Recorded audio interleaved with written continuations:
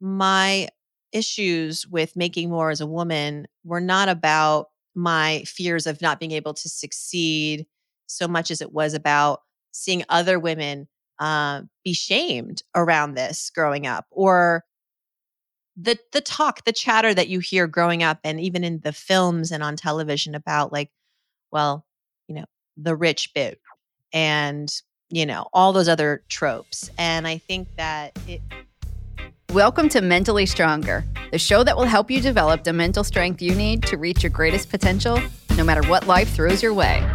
I'm Amy Morin, psychotherapist, mental strength trainer, and an international best-selling author of 5 books on mental strength. Every Monday, I introduce you to a guest whose story and expertise can inspire you to think, feel, and do your best in life. And the fun part is, we record it all from a sailboat in the Florida Keys. Now, let's dive into today's episode. When you feel afraid, do you immediately jump into action to get rid of that feeling? Do you sometimes experience the fear that you're missing out on fun things or good business ideas? Do you struggle to set boundaries? If you answered yes to any of those questions, this episode is for you. There are a lot of people who insist that you should have no fear in life. And if you experience or you show fear, it's a sign of weakness. But fear is a normal emotion, and you could learn a lot from it. Here to talk about that today is Farnoosh Torabi. Farnoosh is a multi-best-selling financial author and former CNBC host. She's also the creator of the popular podcast, So Money. She's considered one of the country's favorite go-to money experts. But her newest book isn't about money. Instead, it's called A Healthy State of Panic. And while she does talk about financial fear in her book, she discusses other ways in which fear plays a big role in our lives. Some of the things she talks about today are how to conquer the fear of missing out, how to accept fear and turn it into an asset, and how to create your own definition of success. Make sure to stick around until the end of the episode for the therapist take. It's the part of the show where I'll give you my take on Farnoosh's strategies and share how you can apply them to your own life. Here's Farnoosh Torabi on how to adopt a healthy state of panic. Farnoosh Torabi, welcome to Mentally Stronger. Amy, thank you so much, my friend. I'm honored to be on your show. I love your show. Thank you. Well, as you know, I'm a longtime fan of your work. I heard you on the James Altucher show, I don't know, a really long time ago. And as soon as I heard you, I was like, who is this? And so I've been following you for a really long time. So it's an honor to be able to talk to you on the show. And I was excited when I saw that you have a new book coming out, A Healthy State of Panic. But when I first saw it, I thought, it's probably going to be about money. Most of what you talk about is financially related. So I thought it would probably mostly focus on financial stuff. But after reading it, I realized, no, you talk about lots of different fears and things that we can all relate to. So do you want to talk a little bit about how this book came about? Yes, thank you. Thank you for calling that out too, because that's been one of the funnest parts of this book was to kind of venture outside of the world of money. But to your point, a lot of people see me as the money girl or the money lady. There's a scene in the first part of the book where it's like, around town, you get to know people, they get to know what you do. I have people follow me on the podcast and Instagram, and I'll be taking my daughter to like a ballet class, and a mom will be like, "Oh, you're Farnoosh from So Money or Instagram. I follow you. You're the money lady," And so I own that 100%. But I feel like when we talk about money, we're also really talking about life and our role in it. Money decisions are high stakes, and they impact not just our finances, but our relationships and our sense of success, our sense of fulfillment. So I think although I've been working in the financial space for 20 plus years, I have been working with people's lives really during all that time. And what I often find, and this is getting back to the book, when people are giving me their financial questions, their conundrums, the emotional underpinning of so many of our questions about money is fear. So I say that, I have been working professionally with fear for many, many years. And now I'm finally addressing it head on. But I also have a very personal relationship with fear that I think is uniquely positions me to tell this particular story about why I think fear is awesome and can be a superpower in your life. Yeah. And you know what's funny? So I'm a therapist, and Mm-hmm. we would always ask people lots of questions on their first appointment. There's like a checklist of questions where you ask people about their childhood abuse and very serious, deep questions and what their health issues are and how their diet is, just to get their background. For me, the most uncomfortable question was to then ask them, how much money do you make? Yeah. Because we don't really talk about money. And sometimes people's financial issues were a symptom of the problem. Somebody with depression might be having trouble going to work and paying their bills, and we might see that play out financially. Other times, somebody with an anxiety disorder might be hoarding their money and feel guilty when they spend it. But other times, money is the problem, right? When people don't have enough money to pay the bills, well, yes, they're going to have anxiety, and they should have anxiety. So it's something we should talk more about. And I think our careers definitely cross paths in so many ways, because you're talking about the emotions of money, how we grew up learning about money, how that affects our attitude, how it plays out in so many different ways, right? Mm-hmm.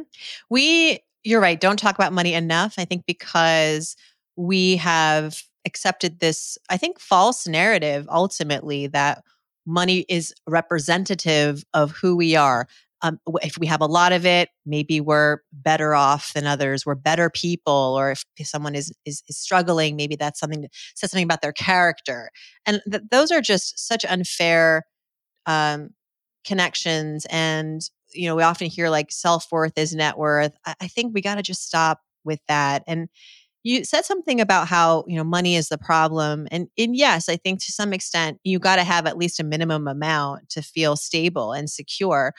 But beyond that, what we find is that once people have sort of enough to pay their bare minimum responsibilities and expenses, beyond that, the trouble with money is not money itself, it's their relationship with it. Yes.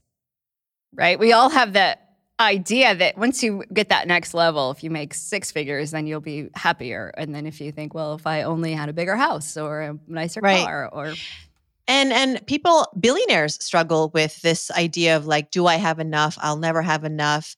And so where does that leave everybody else? I think that there is a universality to this complexity around like feeling like you that you have more control of your financial life than you think, and that money is just a tool. It's just a simple tool, and how you relate to it is kind of a choice. It's kind of your choice. And a lot of us are afraid of money because we're afraid of what it might say about us. We're afraid of personally, I was afraid of making quote unquote too much money as a woman in a marriage who was already the breadwinner. So I had, in some ways, jumped some hurdles, and I felt very proud of where I was financially, supporting myself and a family. I wrote a book about it. My last book was called When She Makes More. But if I'm being extremely honest, there was a part of me that was holding myself back, a fear of, well, if I try to really push the envelope anymore and try to get maybe past the 7-figure threshold, that it's going to cost me stuff that I don't want to lose, like my relationship with my husband or my availability and accessibility to my children. I thought that more money meant less time for doing the things that you care about. Trying to make more money, I should say, equals having less time for life. And this was a false narrative. And that's the first step when we have fears of money, is to question it. Where did this come from? Is it rooted in a falsehood, or is there some truth to it? Often I find that there's not a lot of legs to it. And because we may discover that, what, I may have grown up with this mentality. I may have seen this modeled, but why do I assume that that has to be my life and my path? And so I recognize that my issues with making more as a woman were not about my fears of not being able to succeed so much as it was about seeing other women be shamed around this growing up, or the talk, the chatter that you hear growing up and even in the films and on television about like, well, you know, the rich bitch and, all those other tropes. And I think that it sat with me subconsciously for a long time. And then it led to ultimately not feeling like I could do that either. I didn't want to risk that for myself. But when I worked with a money coach, and I wasn't even working with her. I was just interviewing her for an article, and it kind of came up casually, like, I think I have enough. I'm good. She said to me, well, why do you think that? Don't you want to have more money so you can have more power? And I said, no, that word does not spark joy in me. Like, I don't want power. And she goes, all right, let's unpack that. Why do you not like power? I said, because power is gross. Like, I don't want to control people. I don't want to power and dominate. She goes, you have such a myopic view of power. Power has many applications. It can be not just the power to control, which is perhaps what we see often in the movies. And when we think about rich people, billionaires, they come across as very maybe unlikable, powerful figures. But there's also the power to uplift. There's the power to support. There's the power to heal. And if that resonates with you, then you better go get that money because that's you deserve it. And so I said, okay, I feel good about this. I feel like I can do this. But the fear didn't go away, Amy. And I think because the fear wanted me to ultimately still protect my time and my energy and my resources in this pursuit of making more money. That's valid. And so I thought, this doesn't mean I can't do it. It just means I have to be more strategic. So the first thing I did was I just raised my prices. Try it. It's the low-hanging fruit. It is the thing that requires no time. It's just a decision. Sometimes it'll work. Sometimes it won't, but you'll probably net positive. Right. And so I did that. I also invested in an assistant who could free up my time, which was what I wanted to protect. Yes, it was an upfront cost, but within months I was earning that investment back. I was seeing an ROI because this person was able to handle a lot of the important day-to-day stuff that was required to sort of keep head above water in my business. But then suddenly I had the time and the capacity to think strategically and long-term and build new ideas and build new products, which is what ultimately got me over that 7-figure threshold within a couple of years. And so I credit fear in my own life for giving me permission to go on this journey. And it starts with questioning the emotion as far as where are you coming from? Who brought you here? Are you true? What do you want me to protect? What is it that I need to be on the lookout for? It doesn't mean that you can't go do the thing or you don't have the ability to go do the brave, wild thing, but it just means that you have to do it your way in a self-aligned way. And I always say, show me someone who is fearless, and I will show you someone who doesn't know who they are. Oh, I like that. This is the first time in my life when I haven't had a pet. Up until 2 years ago, I had Jackson, a 19-year-old Himalayan cat, and Fiona, a 17-year-old English Springer Spaniel. Both of them lived on the sailboat and adjusted pretty well to life on the water. I miss them, and I look forward to getting another pet when the time is right. Today's episode is sponsored by the ASPCA Pet Health Insurance Program. Your pet is part of the family, and you want the best for them no matter what. But vet bills can really add up. That's why you should check out pet insurance. And with ASPCA Pet Health Insurance, you can focus on the care your pet deserves and cover what matters most. The ASPCA Pet Health Insurance Program offers customizable accident and illness plans, making it easier for pet parents like you to help your pet get the care they may need. It's simple. Use their app to submit a claim, and you'll receive reimbursement for eligible vet bills directly into your bank account. To explore coverage, visit aspcapetinsurance.com/stronger. That's aspcapetinsurance.com/stronger. Again, that's aspcapetinsurance.com/stronger. This is a paid advertisement. Insurance is underwritten by either Independence American Insurance Company or United States Fire Insurance Company and produced by PTZ Insurance Agency, LIM. Do you want to get high-quality meat delivered straight to your house? Or in my case, a sailboat? Try ButcherBox. It saves me time and money. And if you order right now, Mentally Stronger listeners can get steak, chicken, or salmon free in every single order for an entire year. I love that ButcherBox offers grass-fed beef, free-range organic chicken, and wild-caught seafood. There are no antibiotics or added hormones. They even offer vegetarian options. ButcherBox lets you decide how often you want deliveries, and you can pick a curated plan, or you could completely customize your box. Sign up at butcherbox.com/stronger and get our special deal. ButcherBox is offering our listeners a free for a year offer, plus an additional $20 off. Choose salmon, chicken breast, or steak tips free in every order for a year. Sign up today at butcherbox.com/stronger and use code STRONGER to choose your free for a year offer. Plus, get $20 off your first order. Yeah, but show me someone who is patient with their fears, who listens to them, is someone who knows their values, is someone who knows what it means to truly be fulfilled and is brave at the same time. You can be afraid and awesome. You can be fearful and fulfilled. You can be scared and smart. These are not, they don't cancel each other out. And I think our culture has been slow to accept this. And I hope this book will give fear the rebrand that it deserves.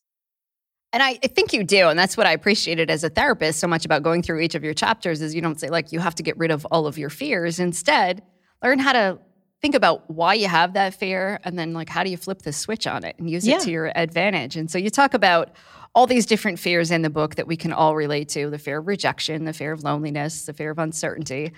But I think the one I really want to hone in on is your chapter about the fear of missing out. Mm-hmm. Because I think we don't talk about this one nearly enough, but how many people get driven, and I've done it in my own life where I do things because I think if I don't, something horrible might happen because I missed out on, and I'll hear about how much fun it was or how rich people got because they took that step or how amazing an experience was. And if I don't say yes to it, then I'm going to miss out on that opportunity. Mm-hmm. So I found myself in that situation where I go do something and then I think, why am I here? Why am I doing this? Or why am I wasting my time once I do it? And in your book, you talk really, you start out the chapter by explaining like frat parties in college that you knew from an early start that was not your thing. And you were able to say no to that, even though so many people would get dragged into frat parties, even though they didn't want to be there. But how did you figure out sometimes to say no to things when you thought, this isn't me?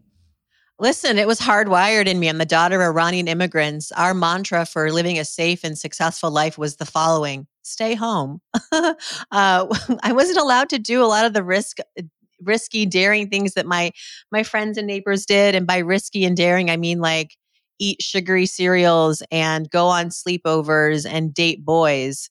Although I did kiss a boy when I was in my teens. I mean, it's inevitable. Okay, parents out there, you cannot hold your teens back from experimenting with that. But I think that I credit my upbringing a lot. When I was younger, I didn't understand it. I didn't like it. I felt very excluded. I suffered, fear of rejection and loneliness as a result of my parents being so careful and so unapproving of so many of my wishes and wants. And I kind of got used to, the gift in that really was that I got used to really being happy and content with myself, by myself. And I think that is such a gift. If all of us could just be a little bit more at peace with loneliness. And I know loneliness is awful and can be, and is really like the next epidemic in our culture. But what I mean by that is just to be able to center yourself and be at peace with that and not have to feel drawn to so many external influences. It's where you really get to know yourself. And so I had this foundation as a child where I got to know myself really well. But of course, FOMO, it's like the flu. It's just going to catch you. And it can come when you're just on Facebook for 5 minutes or you're walking through life, you're watching television, you're in a conversation with friends at the bus stop or what have you. And I think that when FOMO comes up in our lives, it is a nudge to ask yourself, what am I missing out on that I want to feel? So I think it's valid if you're missing out, if you feel FOMO, maybe it's because there is a feeling that you are craving. And it's not so much the thing that everyone else is doing. It's not the shiny object. It's not the trip to Greece. It's not for me, it was, I should really start an online course program in my business because everybody's doing this. And if I'm not doing it, like, am I leaving money on the table? What does that say about my potential? And I went down that rabbit hole of trying to build the course and I hated it. And I realized that what I really was longing for in that FOMO was a sense of having more control in my business, creating something of high value that could end up being a bit of a easy revenue stream because I'm all the courses on courses, the courses on how to build courses. All those folks were like, it's so easy. I made 7 figures. I just, type a few clicks on my laptop and boom, like, I work 2 weeks out of the year. And of course I'm smart enough to know that there's way more to it than that. They're selling me. But I just saw so many examples of people I trust and respect in my industry doing that I was like, if I don't do that, then I'm not really a player in this space. And so once I kind of dabbled in it and realized it wasn't for me, I realized, okay, this isn't working, but the FOMO wouldn't go away. It's like, I really still want to have what they have. But what I really want is that feeling of being in control of more of my revenue streams. Because up until that point, Amy, a lot of my business was being reactive to emails and incoming calls about, hey, can you work with us here, do a consulting gig there? So I wanted something that I could produce that would be sourced from me. And I realized, who am I? FOMO always wants you to like look inward, like, okay, what would spark joy? And I loved gathering. I loved the in-person experience. I never got into this business to try to scale quickly or scale at all. I just love to like go deep, and I'd rather be influential and impactful to a few than average to many. That's always been my mantra. And then when I looked at it a little bit through that lens, I said, okay, what I think I should do is create a live workshop in person, a ticketed event. And I was able to ultimately have a higher margin doing that, profit margin, than the courses would have netted me. So again, I'm like a product of how fear can be a tool for advancement in your career and in your life. And my message to everyone who feels FOMO is that when it shows up, the question to ask yourself is, what is this fear wanting me to feel? And then go create that experience for yourself, exclusive of what everyone else is doing. Because no two people are the same. You will not be happy necessarily doing the thing everybody else is doing. You're still going to come at the end of that journey feeling a little empty and maybe underwhelmed. Look, if you want to go to Greece because everyone's going to Greece and you can afford it, go for it. But how do you pick what opportunities to take? I know as an author and a podcast host, you get tons of emails every day from people who are telling you should use AI to do X, Y, and Z, and you should use this program. And, yeah, for years it was like, if you're not on Snapchat, you're missing out on your business. And there's always so many of those messages out there, and you have to pick wisely, and you don't always know. And I'm somebody who built a career off of a $15 article that I almost didn't write. Had I not written that, I wouldn't be here today. So sometimes when I get an email inviting me to do something and I think, I don't know that I necessarily want to do it, I still have that in my mind of, here I am 6 books later because I wrote one article for $15. How do you get over that and figure out which opportunities to take and which ones to say no to? Well, for starters, I think you have to be really clear on what your definition of success is. So sticking with careers, someone asked me the other day, how do you define success for yourself? And I had to think about it, but pretty quickly I came up with this, which is that for me, success is something that I can do that is sustainable, that I can continue to do it for a long, long time because it's working, but also because I enjoy it. Think about it. There are a lot of things we start and then we give up. And, I believe in consistency, but if you aren't into it, you're not going to stick with it. And so what are you into? What has also worked for you? I think our history, our own life experiences, there's so much wisdom in that can inform your next step. When you look at the things that you have done, what were those ingredients that led to the success? And for me, at least, it's been things that I really, truly enjoy doing that I could see myself doing, whether they pay me or not.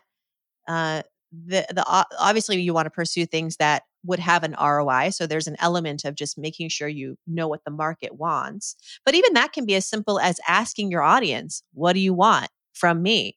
I've often found that trying to create Yeah. something out of thin air, like, why? Just go to your audience and directly ask them, what are you missing? What do you want? And then go do that. It's kind of sounds like cheating, but it works every What a time. novel idea, right? Just to Right. ask people if that's something they're interested in. I like that. And then, Well, you brought up AI, and I definitely think there should be a portion of that pie where if the pie is all the things that I could be doing, I think there should be a fraction of that, maybe 10%, 15%, where you are looking ahead and investing in the new trends. You're at least expressing curiosity. I don't mean like spending money to, take an AI course. But if depending on your industry, that might be what you do because that's just where the trend is going. I know a lot of people who work in design and who work in marketing are taking night classes right now on how to essentially optimize sites like ChatGPT. It's kind of like, think about Google and how over all these years you have probably perfected the search. Like, I can find whatever I need on Google because I know how to manipulate Google to search for the right key terms. LinkedIn is the same way. Thinking of AI search engines in those ways to help you produce quickly the best results for your business is something worth learning. Is it where you put like 90% of your money and time? No. But I think that where you do put the majority of your resources and time is in those projects where there's this Venn diagram, so to speak, of like, I like this, there's going to be an ROI, and it's something that I feel like my market really would want because I've asked them and they said, please make this for us. and I always like the idea too of reminding myself like what I'd be giving up. If I decided, hey, I'm going to become an AI expert right now, all the time I'd spend trying to figure it out, like, is less time I could spend on everything else. And so, yeah, I would miss out on X, Y, and Z if I did that one thing. If I focus on that, how many hours, how much money would it take to learn that skill versus then what would I not be doing well in my business right now?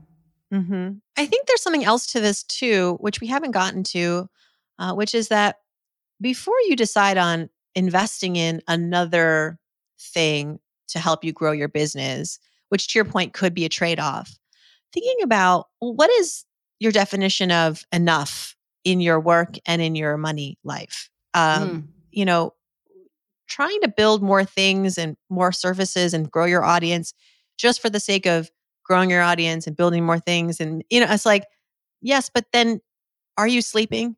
Are you having to now hire 20 people to run that for you? I decided early on, like, solo entrepreneurship is my vibe. I don't even like having interns. I just don't want that emotional responsibility, which is ultimately what it is, right? I feel like very emotionally responsible for people when they work for me, right? To make sure that they're happy, that they're getting what they need, that they're growing, that they're learning. And it takes the right person to coach those folks. And while I like to think that I'm a good mentor, I think that it's just, for me, when I've compared it, I like working independently a lot more. And even if it means not getting as many things done. Yeah, absolutely. I think that's a wonderful way to look at it too. Let's talk about our social lives and FOMO there. And how do you say no to something? And I think it kind of goes back to, like you said, knowing yourself. So I live on a sailboat in the Florida Keys. When my friends and family from Maine come to visit, a lot of them are like, let's go to the beach. And there's been times I've gone to the beach, but like I am pale and I burn easy. And like the thought of like baking like a rotisserie chicken in the sun all day is actually not fun to me. So I don't enjoy doing it. Yet when they come down, I sometimes feel like, oh, I should go because you're here. But it's not something I enjoy doing. And so I've learned over the years to say, I'll meet up with you afterward. Yeah. But how do we manage that when your friends are like, oh, Farnoosh, come do this thing? How do you decide if you should say yes or no? Well, listen, did you read that part in the book where I hate the beach too? Yep. And I mean, it is tricky. And I will say that I have been pleasantly surprised over the years with how well people have received my boundaries and my no's. They're okay.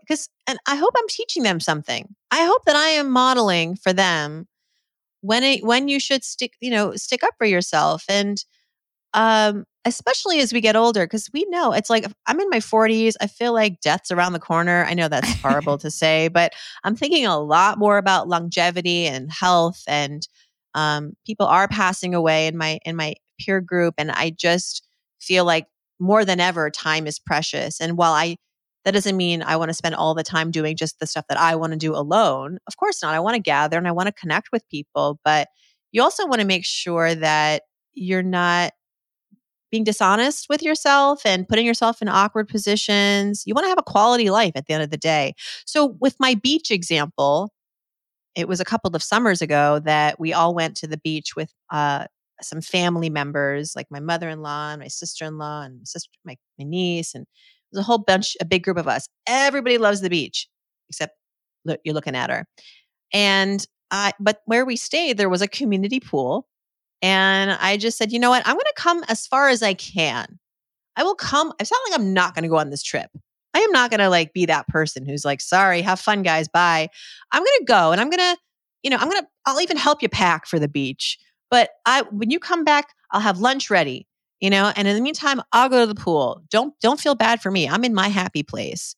And I think sometimes friends, when you say you don't want to go somewhere, they may think, oh, she's being shy, or maybe she doesn't know what she's missing. And I think it's our job to say, I'm going to be great.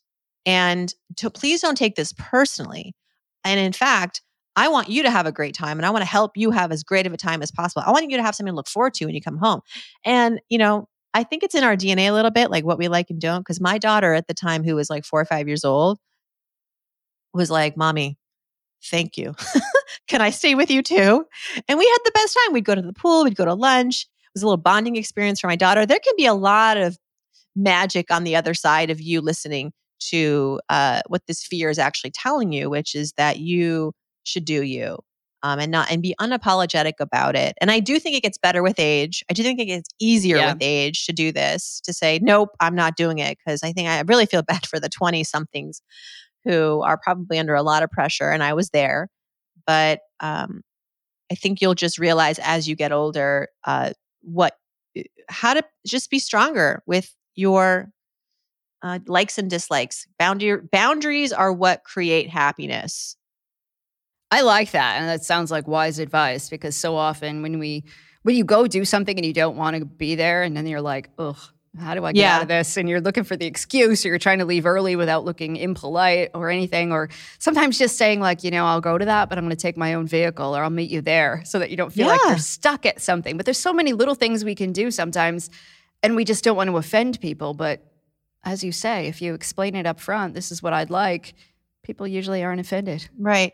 And when we don't listen to FOMO and we just kind of try to fight it, in other words, like, I'm just going to use this fear as fuel to go do the thing anyway, even though maybe I don't want to, or I don't know, it's going to make me feel cool in the moment, but then later I might regret it.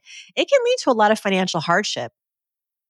Those people who are spending like crazy to try to keep up with their friends and all those trips and all those eating out adventures. I had a friend in New York when I was in my 20s.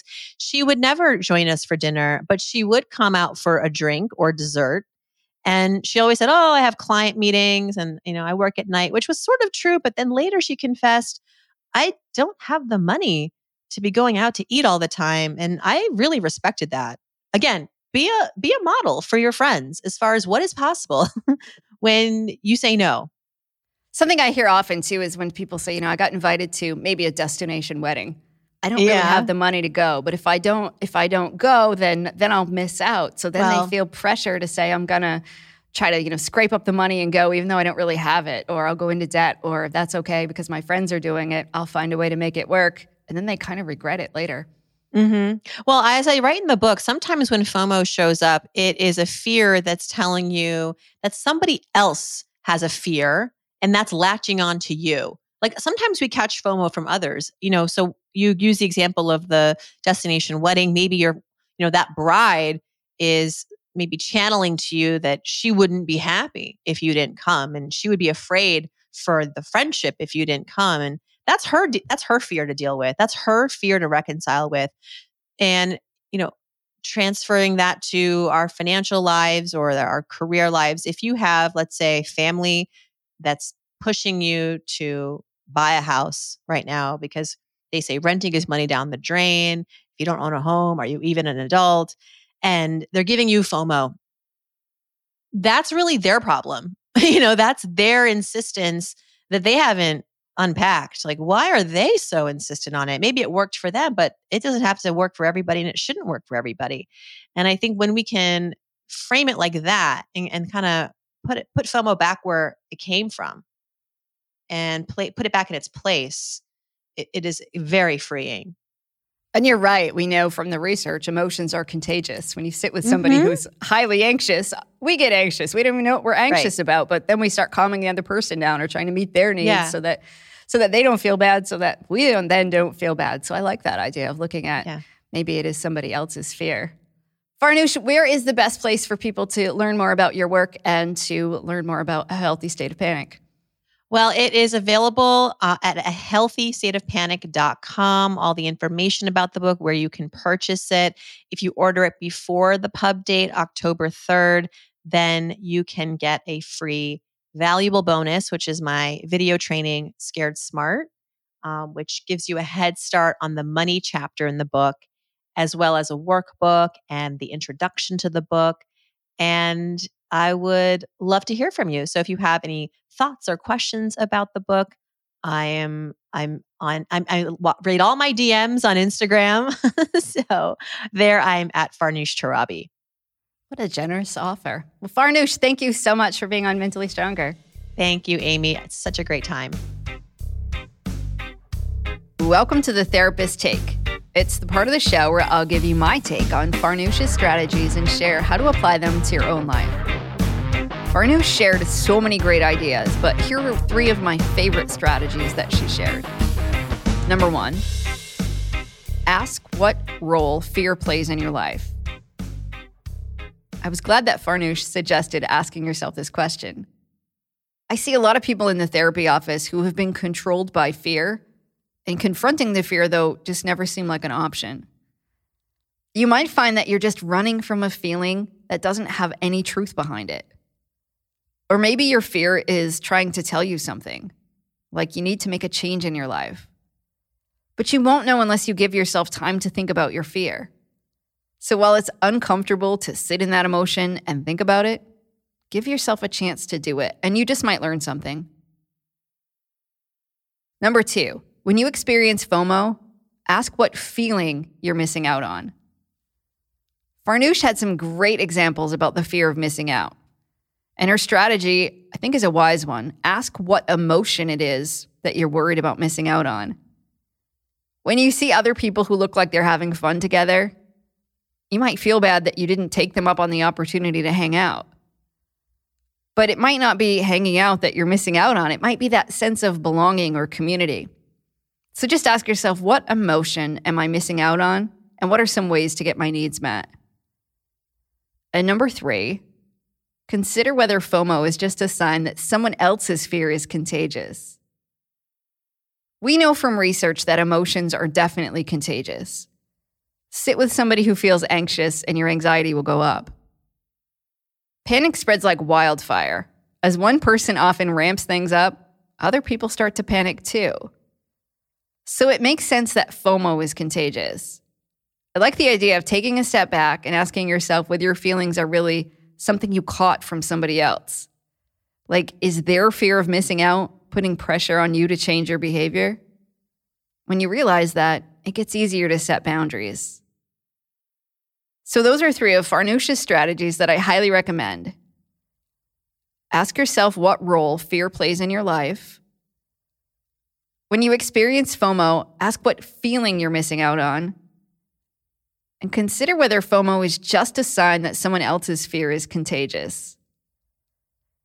To hear more of Farnoosh's strategies, pick up a copy of her book, A Healthy State of Panic. If you know someone who could benefit from hearing more about mental strength, share this show with them. Simply sharing a link to this episode could help someone feel better and grow stronger.